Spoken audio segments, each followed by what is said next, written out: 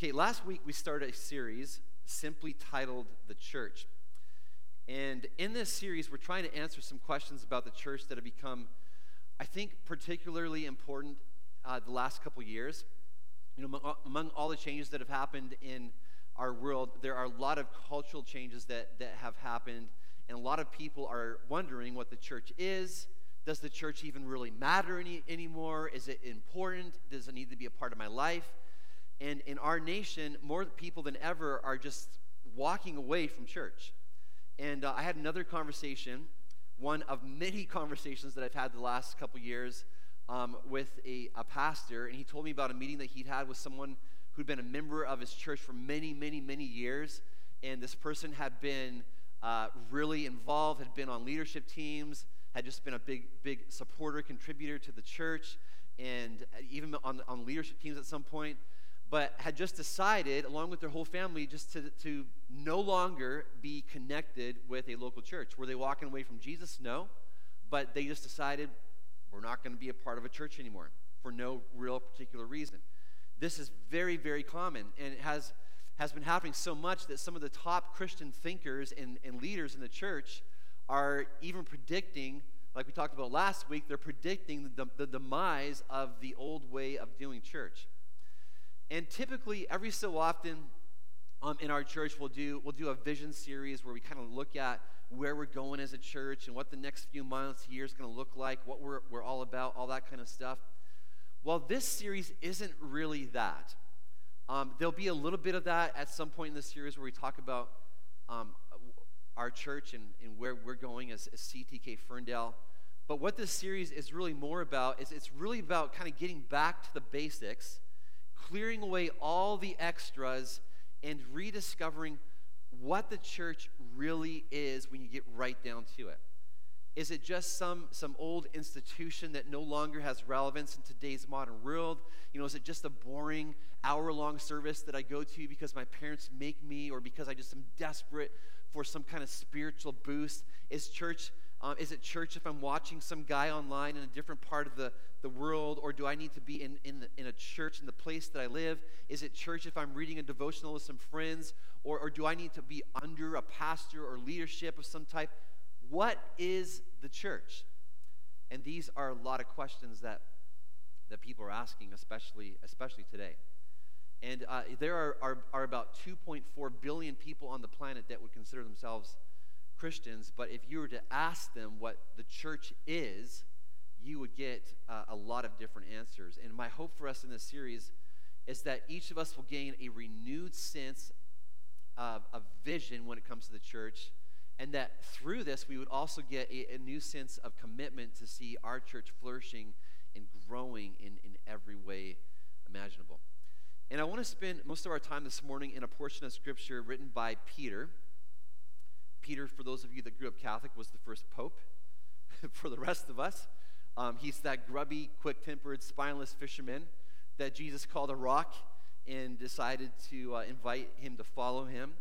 And Peter, who was a leader in the early church, wrote letters to the church. And in this particular portion that we're going to read this morning, he's writing a letter to the church that's scattered across ancient Asia. And it's clear from the content of this letter that this church that he's writing to has been under a lot of suffering and persecution. And so Peter writes to encourage them. And although our suffering as a whole today is different than what it was back then, it's fair to say that the church today is suffering. It's facing more hate. People are walking away from the church more than ever. People are discouraged. And so what does Peter say to the church to encourage them? Well, he reminds them who they are. And it's like he's saying to them, what you need right now more than anything is to be reminded what it means to be the church. You need to remember who you are. And so if you'd like to follow along this morning, we're going to be in 1 Peter chapter 2. And I'm going to start by reading in verse 4. It says this: as you come to him, the living stone, Peter's referring to Jesus here, the living stone, rejected by humans but chosen by God and precious to him, you also, like living stones, are being built into a spiritual house to be a holy offering spiritual sacrifices acceptable to God through Jesus Christ. Now, at first glance, this doesn't seem to be too helpful in helping us know who we are as the church, living stones. What in the world is he talking about there? Holy priesthood. When we think of priesthood, we think of the guys in black robes and white collars who never get married. And then he talks about offering spiritual sacrifices. What in the world is that? We're going to get into that in just a minute. But Peter goes on to write, he says, for in Scripture it says, see, I lay a stone in Zion, a chosen and precious cornerstone, and the one who trusts in him will never be put to shame. Now to you who believe, this stone is precious. But to those who do not believe, the stone the builders rejected has become the cornerstone, and a stone that causes people to stumble, and a rock that makes them fall. They stumble because they disobey the message, which is also what they were destined for. And Peter, he's referring to Jesus and how he's foundational in this house that he's building, and how not everyone is going to accept him. Many, in fact, will actually reject him. And then he closes this section by saying, but you are a chosen people, a royal priesthood, a holy nation, God's special possession, that you may declare the praises of him who called you out of darkness into his wonderful light. Once you were not a people, but now you are the people of God. So what is the church? What is the church? And today, when you strip everything down to the bare essentials of what the church is really two things. And the first is this: the church is the people of God. It's the people of God. And in order to make sense of what Peter is writing about in these verses, where he talks about living stones, a holy nation, a holy royal priesthood, you actually have to go all the way back to the Old Testament story.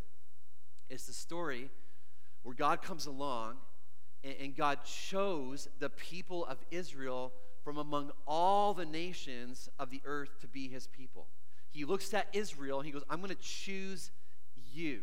I was in college way back in the day when Becky and I first met. And Becky didn't go to the same college that I went to, but she was actually known by a lot of the guys in my college. And there were a lot of guys that I knew who were very interested in her and were hoping that this cute, fun-loving, vivacious girl, I went to college up in Canada, and she had just moved from California to Canada. A lot of guys liked her, but as I pursued her, the unimaginable happened. She actually decided to go out with me, and you could say that she chose me to be her man from among all the other guys that she could have said yes to. And it was like that with God when he chose Israel. Why did he choose Israel? He didn't choose Israel because Israel was the smartest or the wealthiest or the largest. No, we read in Scripture that it was simply because he loved her.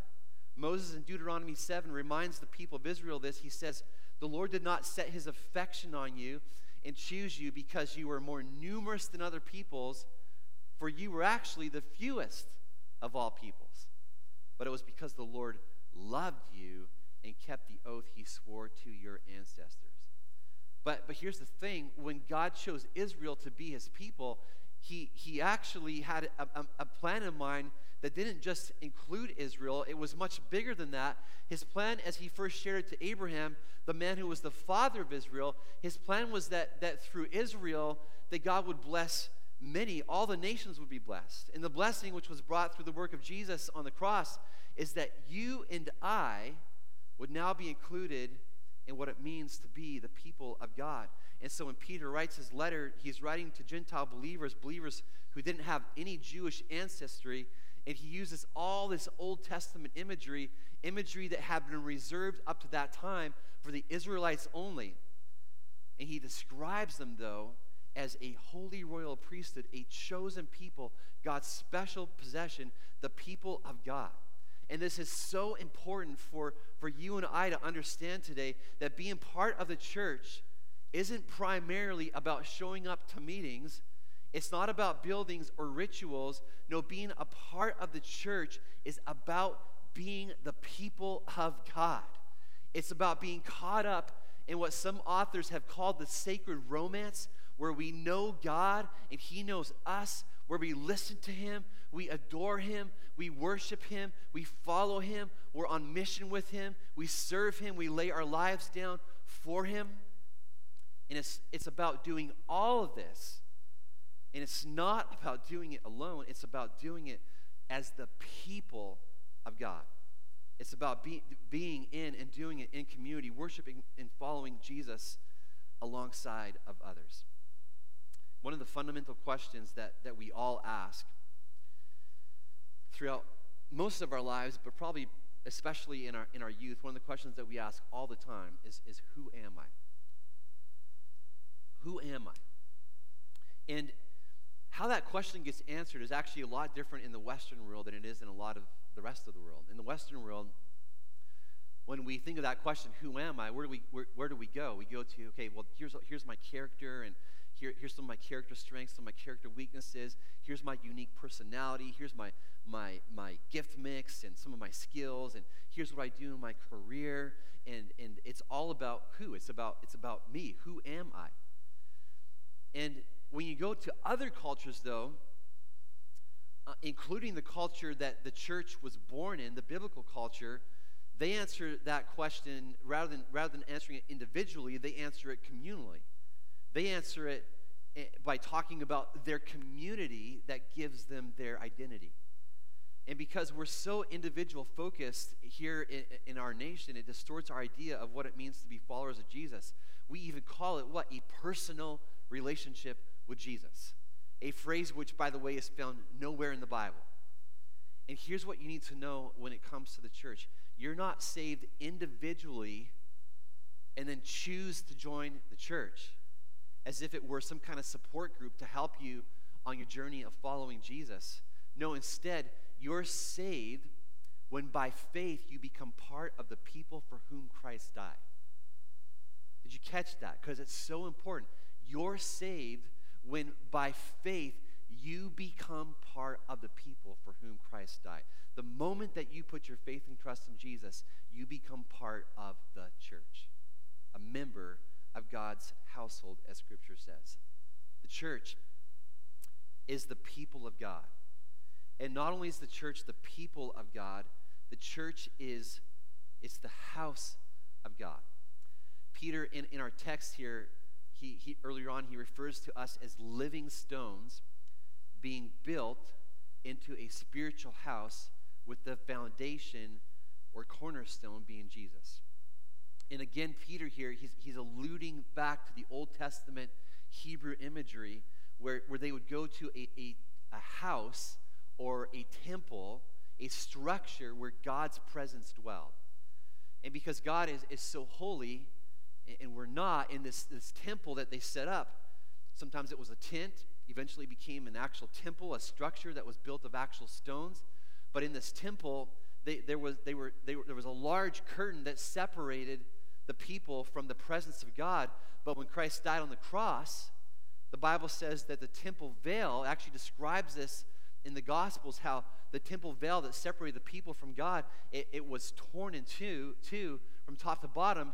And God's saying that the way has been made through the blood of Christ.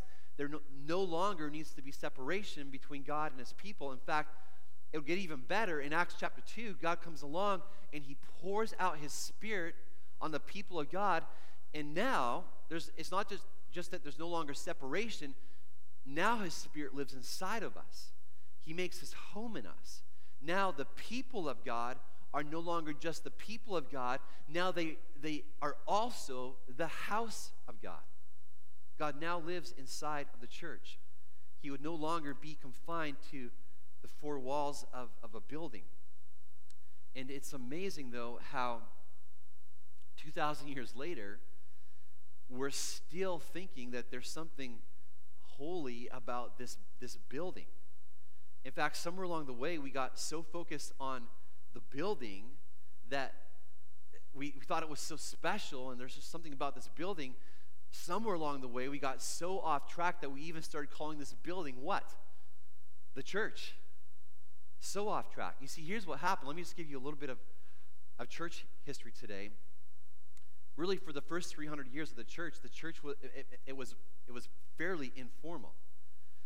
Believers would meet in homes. They would have these big meals that they would call love feasts, which were very similar to what we would call potluck dinners today. After the meal, they would sing some songs, they'd read some scriptures, and they'd share communion with each other. But then everything changed when the Roman Emperor Constantine, way back in the 300s, as emperor, he converted to Christianity. All of a sudden, the people in power, what they did is they brought all their ideas of what worship should have been. They brought all those pagan ideas to Christianity, and it began influencing the church. Soon the church began to build all these big, fancy, ornate cathedrals similar to the pagan temples of the day. Elements of the Roman imperial protocol were incorporated, things like incense, robes, jewelry, processionals, large choirs and pageantry. All these became a part of the church. And the church, along with its worship, became formal. A separation between the clergy and the laity formed. The clergy were all of a sudden the professionals, and the laity, they just became spectators. Andy Stanley, he points out in his book, Deep and Wide, that within a short period of time, around the year 400 AD, the church actually stopped being an ever-expanding community of believers, and instead, it became a location. It became a building. And whoever controlled the building now controlled the church. Pretty soon, things would get even worse. Whoever controlled the building controlled the scriptures. And by the Middle Ages in Europe, the Bible literally was chained to the pulpit. The only people that had scriptures were the clergy. Nobody had it. There was no such thing as people owning a Bible or having a Bible in their homes. The church had become the only people that had it. Not only that, the church had become wed to the state, becoming the official religion of the Roman Empire. They had immense power over governments, holding great wealth and prestige. Pretty soon, the church just completely spiraled out of control. Horrific acts of care were committed in the name of Christ. And through all of this, people totally lost sight of how the church was never meant to be about a building. It was never meant to be about a location. It was never meant to be about political power. If that's what Jesus wanted, he would have come and built a location, built a castle, established himself as an earthly king, but he didn't. Why? Because he was never after that when he built his church. He was after something much, much different. He was going to build a house. He was going to build a house stone by stone by stone to contain his presence. Only the stones were never going to be limestone and granite. They were going to be people, believers, you and me, which is why Peter comes along and he proclaims, you also, like living stones, not dead stones, you're like living stones, are being built into a spiritual house. Dietrich Bonhoeffer, who's this German theologian who was part of the resistance during World War II and stood up against Hitler and ended up actually being murdered by the Nazis. He wrote a number of books. In his most famous book, maybe some of you have read it, it's a book called The Cost of Discipleship. But he also wrote another lesser-known book simply called Life Together. And in this book, he talks about the church. And he talks about what it means to live together and be in community. And he has this line in there that's just so powerful. He says this about the church. He says the church is neither a historical entity nor institution, but is Christ existing as church community. The church is not about this historical institution or this location or building. The church is Christ existing. It's Christ living and breathing and moving and working in our world through church community. You see, at its core, you and I, who have put our faith and trust in Jesus, we are the church, and we carry the presence of Christ with us. We carry the presence of Christ in us. So much so that the scripture even declares this in 1 Corinthians 12. It says, now you are the body of Christ. That's carrying the presence of Christ with us. When scripture comes along and says, you carry his presence so much so that you are the body of Christ, and each one of you is a part of it. Not only are you a part of the body of Christ, scripture goes on to say that he wants to use your life to work in my life, and he wants to use my life to work in your life, so much so that scripture says, until we're all moving rhythmically and easily with each other, efficient and graceful in response to God's Son, fully mature adults, fully developed within and without, fully alive like Christ. The church, that's us, is the people of God. We're his. We're bought with a price. We're cherished. We're treasured. We're treasured much like a groom treasures his bride. And the church is the house of God, filled with his Spirit, fully alive like Christ. And there's a lot of implications for us based off of what we just heard. But I just want to close this morning by giving you just a few. First one is this. You were never intended to live out your faith in isolation. You were never intended to live out your faith in isolation. I love what John Stott, this author, says. He says, the church lies at the very center of the eternal purposes of God. It is not a divine afterthought. It is not an accident of history. On the contrary, the church is God's new community for his purpose, conceived in a past eternity, being worked out in history, and to be perfected in a future eternity. It's not just to save isolated individuals and so perpetuate our loneliness, but rather to build his church, that is, to call out of the world a people for his own glory. That's the church. And we've moved away in modern times from the importance of the church to the importance of the individual. And pretty soon we're thinking that we can do this alone, that church is like this afterthought. It's like an appendix. We don't even know what it's there for, but it's there and it must be helpful, but if it doesn't seem necessary, if it gets in the way, then we discard it and throw it to the side. But that's not what the church is. The church is God's people. It's his new community that he's called out to proclaim his glory in the world in which we live. You're never intended. You were never intended to live out your faith in isolation. Next implication for us is this. The church will be missing something if you're not a part of it. The church will be missing something if you're not a part of it. There's so many people who make the mistake of just thinking that somehow they're dispensable when it comes to the life of their church. That if they're not connected, that it doesn't really matter, that it doesn't really affect anything, or it's not going to really have any kind of impact. But I want you to know that is simply not true. It's not true. Your life impacts other people's lives.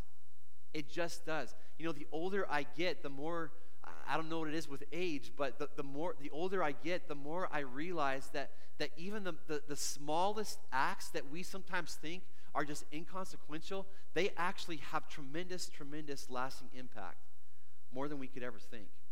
Your life, your connection, your engagement, the way that you are around others, it matters. Paul says this as he's writing a letter to the church of Corinth in 1 Corinthians 12. He says, when he's talking about the church as the body of Christ, he says, and he compares the body to our physical bodies. He says, the eye cannot say to the hand, I don't need you. And the head cannot say to the feet, I don't need you. On the contrary, those parts of the body that seem to be weaker are indispensable, and the parts that we think are less honorable we treat. Saying here is it does not matter how dispensable you think you are. You're not. Your life matters, and the church is missing something if you decide to just completely disconnect from it. You know, a body, my body, my physical body, if you were to chop off my arm, my body could still function without my arm. It could still function if I didn't have sight or hearing, but it's not the way that my body was designed to function. And you are needed. You're needed. The church will be missing something if you're not a part of it. And the last thing is this, and we're going to get into this more in the next couple of weeks, but how we connect isn't as important as making sure that we connect.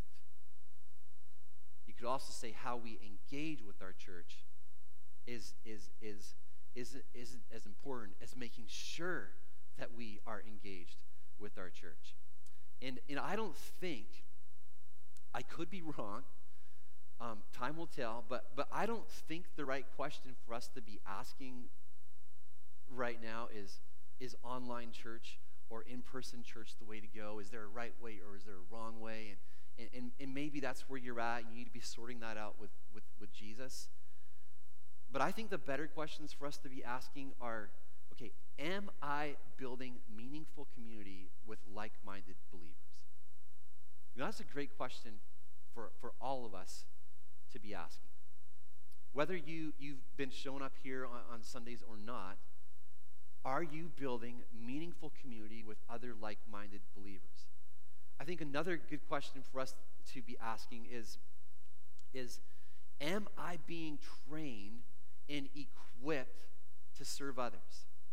Because the Bible makes it very clear, like from this passage that we just read, that I have some kind of function that God He's somehow gifted me. There's a job that I have to do within my church community, and am I being trained and equipped to use that to serve others? Another good question to be asking is am I being discipled? Am I growing in my faith alongside of other people? Am I connecting? And how am I connecting? You see, we're God's plan A in the world today, the church. We're the people of God. We're the house of God. And God is at work and wants to be at work in each one of us. And I encourage you, wherever you're at, to be asking Jesus, Lord, am I connecting in the way that you want me to connect to my church? Lord, am I seeing myself as part of a larger group of people on mission in this world, or am I simply seeing myself as an isolated follower of you? Am I simply seeing myself as somebody who's just this individual out there trying to follow Jesus on my own? How are you seeing yourself? And I believe God today, He wants to remind us that we are not called to live out our faith on our own, that we are not dispensable, but we are a part of a body. We are part of a group of people that have been called to be the people of God, the community of God, that is living out our faith, that is Jesus in the world in which we live today. And as we close today, I would love it if we could just have a moment just to ask Jesus some questions. Lord, how am I seeing myself? Lord, am I seeing myself connected or disconnected? God, am I engaging like you want me to engage, or have I just let myself slip? Have I let myself just become isolated and alone?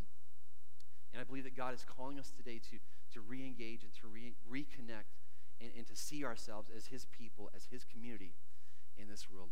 Would you pray with me? Heavenly Father, God, today, Lord, I just want to, God, pray for our church community. God, for each person that is watching today and listening to this. And God, I pray that today, that God, through your word, God, that this would be just a reminder, Lord, of who we are. God, we are your people. God, we are not just individuals that have been saved, but God, we are your people, God, who have been called out of this world, who have been called, as we read in 1 Peter, God, we've been called to proclaim your praises, to proclaim your goodness, to make known the wonders and the beauty of who you are in this world. And God, I pray for the person, God, who maybe is listening today and they're going, yes, I have become isolated. God, I pray that this would be such an encouragement, that God, they'd be reminded that God, they are not alone, but God, that they are a part of a people. God, they are a part of a greater community God, that is following you and serving you, God, here in this community of Ferndale. God, may that bring so much encouragement. And Lord, I also pray, Jesus, that Lord, we would be, God, just also encouraged and stirred, God, remembering, God, that we are your house, that, God, you have made, you filled us, God, with your presence, you filled us with your spirit, and God, that you are empowering us and working in us and through us, not because of who we are, but because of who you are inside of us. And Jesus, I pray that Lord, you would help us, God, Lord, as we navigate, God, even just with all the changes and all the differences, God, in the world today. God, help us as we navigate what it means to be connected to your church. God, what it means to be connected to a church, what it means to serve you and to follow you. God, help us as we navigate what that means. And I pray, Jesus, for our church.